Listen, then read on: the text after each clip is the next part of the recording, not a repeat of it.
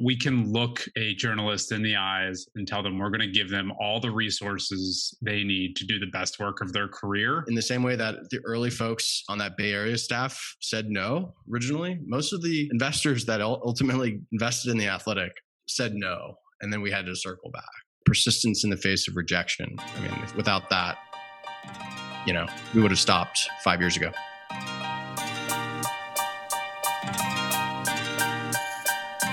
This year has been an incredibly challenging one for small businesses all across the country.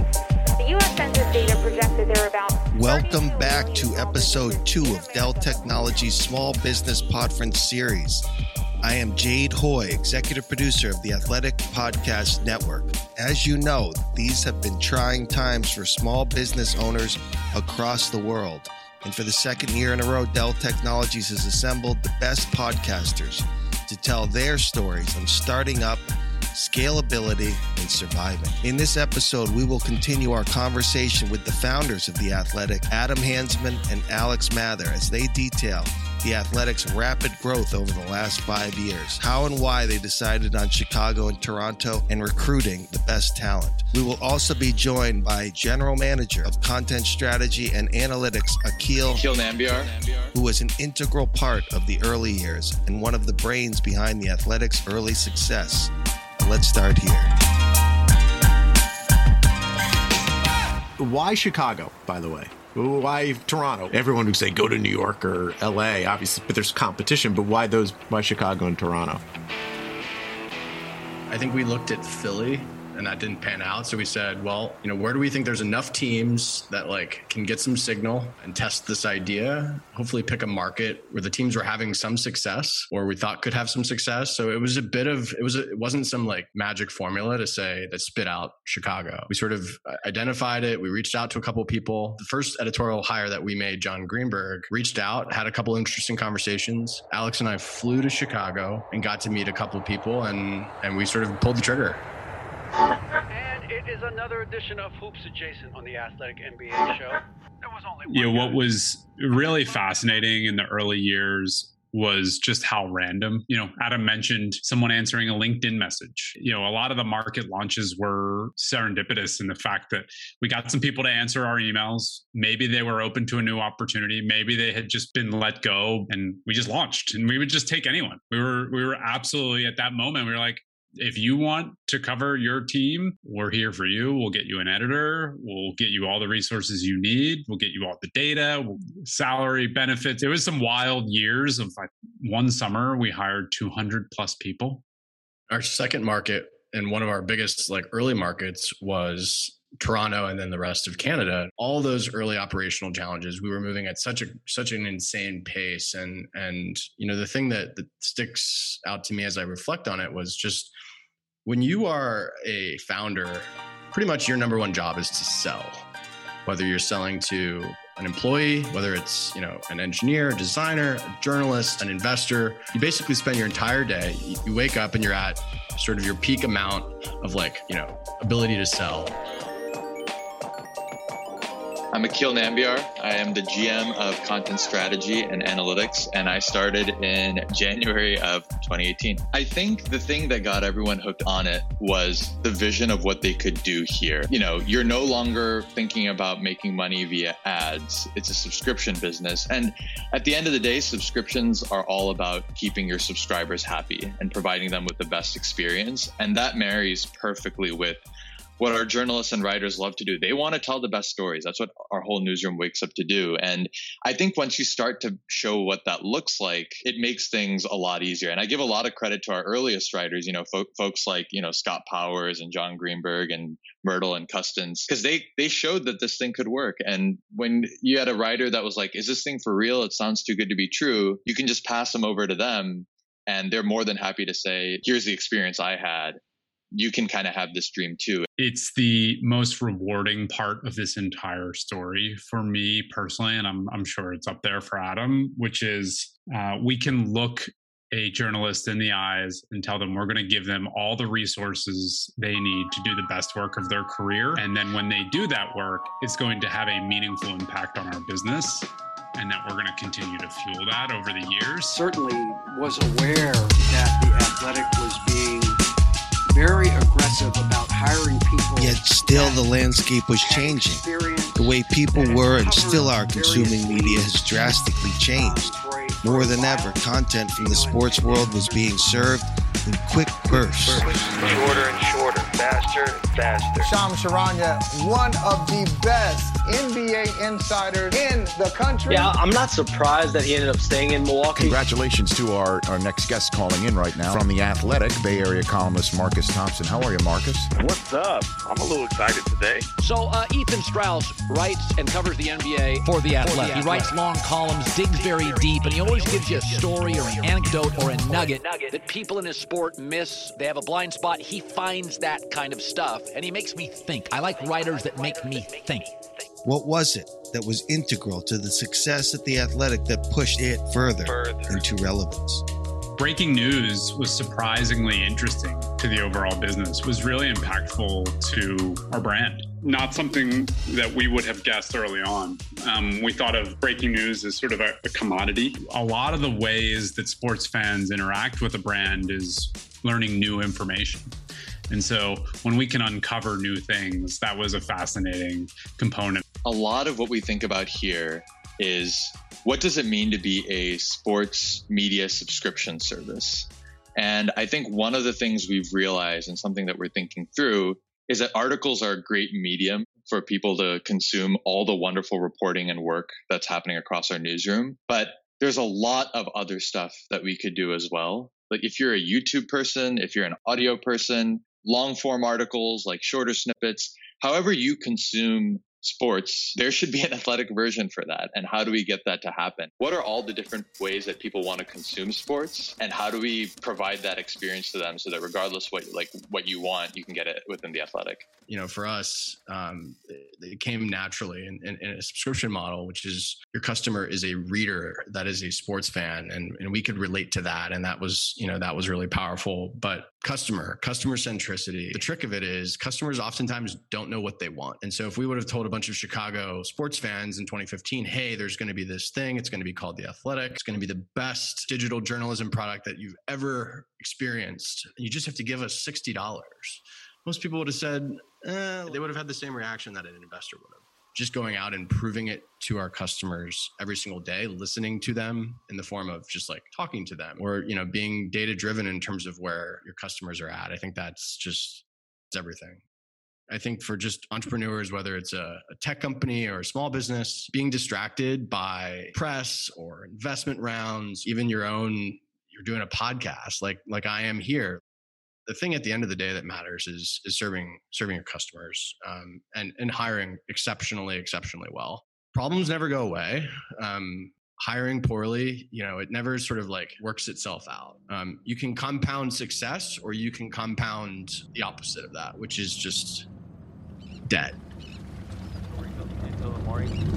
It's okay with him as long as it's a good story that gains traction, because there is no deadline. Deadline is just kind of like a word that gets thrown around in the difference between print and online, but it made my work better and my life just a lot easier. My life just a lot easier, to be honest. From an outside observer, as someone who had been a fan of The Athletic before I started working for you all, is the Bay Area felt like a sort of a growth. Like you had the best talent, it's seemingly, in the Bay Area almost immediately.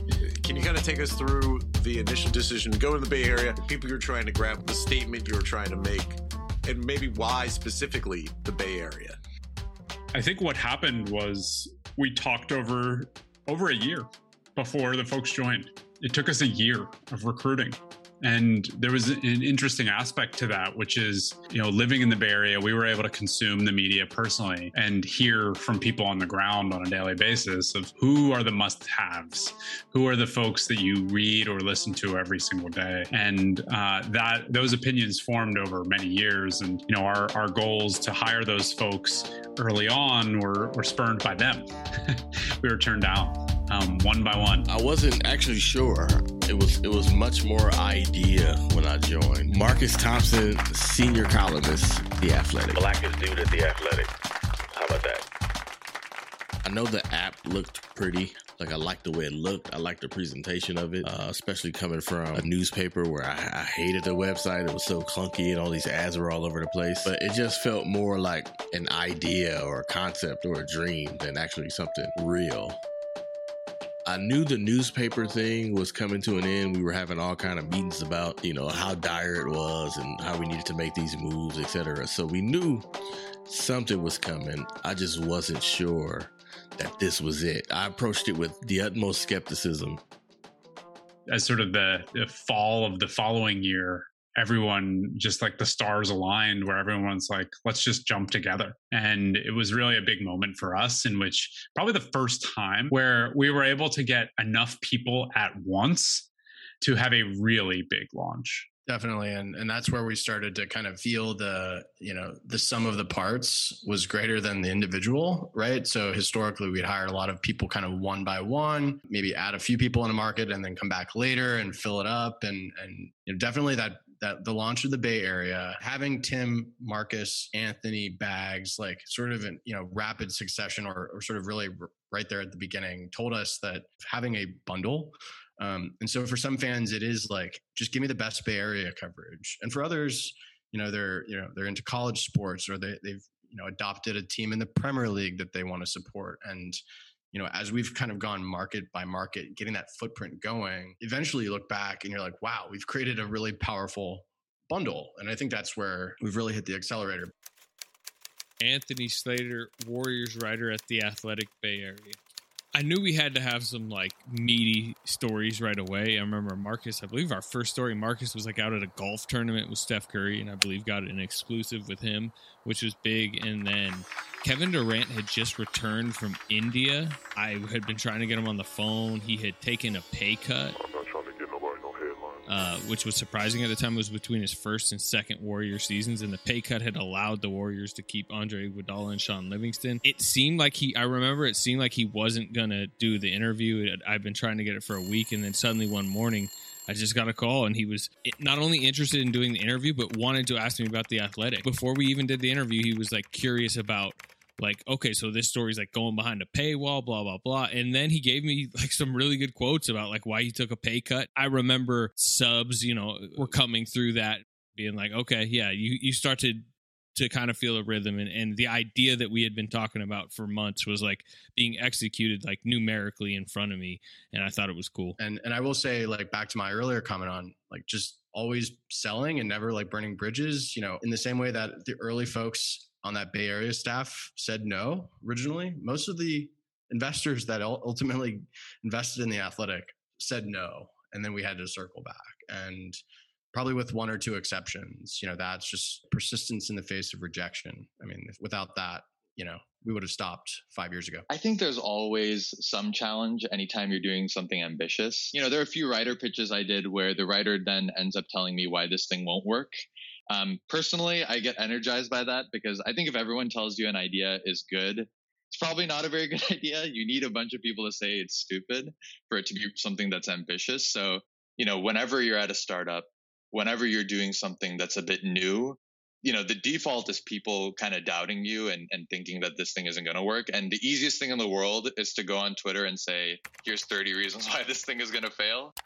If you get the right people together and there's enough focus and grit, I know it sounds very simplistic, but I'm so proud of the way we've overcome all of these challenges. Welcome to the Athletic Football Show. I'm Robert Mays. We're back to normal, which is I know. Like that's what's kind of funny. It's like this is the normal setting. It was so funny, even like when we were sitting there doing the live show. You have to be pretty irrational to believe it's going to work, because no one's going to believe in you, and if you're counting on other people to give you validation, they're not going to give it to you, no matter how much they love you or not. So you kind of have to really, really believe. And I operate with a ton of optimism, and it's my version of like seeing the future. You really have to be intentional with your culture. And that doesn't mean, assimilation. It just means, culture helps you hire good people, right? People that align with the values that you set forward, and be really intentional with the type of values that you set forward. In terms of The Athletic, it's like, being a pioneer or moving forward fearlessly. Like, we don't ask for permission to do things here. And like, that's an important aspect to our culture. If you want to do something, I don't want to hear about it. Just go do it, right? And if you don't have a company full of the people that you want acting the way that you think is in the best interest of the company, it's pretty crazy how quickly it can go off the rails, go off the rails, go off the rails, go off the rails. This episode is just one of many podcasts included in the Small Business Podference presented by Dell Technologies, a podcast conference to get inspiration on topics like fundraising, building teams, or managing a business in our current environment from top podcasts like Mandy Woodruff and Tiffany Elish, Brown Ambition, Rhett and Link, Ear Biscuits, and Gretchen from Happier with Gretchen Rubens. Visit DellTechnologiesPodference.com. I'm Jade Hoy for the Athletic Podcast Network.